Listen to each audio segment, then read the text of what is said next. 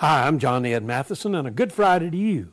I wish we'd had Zoom when I was an active pastor. Meetings would have gone so much quicker if I had had control of muting the other people in attendance. And think about voting. Couldn't you just mute everybody and ask that all who are against the situation please speak up?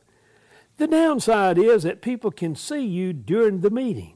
Students at Marymount Manhattan College are demanding that a professor be fired because she fell asleep during a Zoom anti-race meeting. They collected 2,000 signatures stating that theater professor Patricia Simon should not be an educator any longer. She replied that she was not sleeping but merely resting my Zoom-weary eyes with her head tilted back. In all meetings, we need to be alert, listen, and contributing, whether we're on Zoom or in person.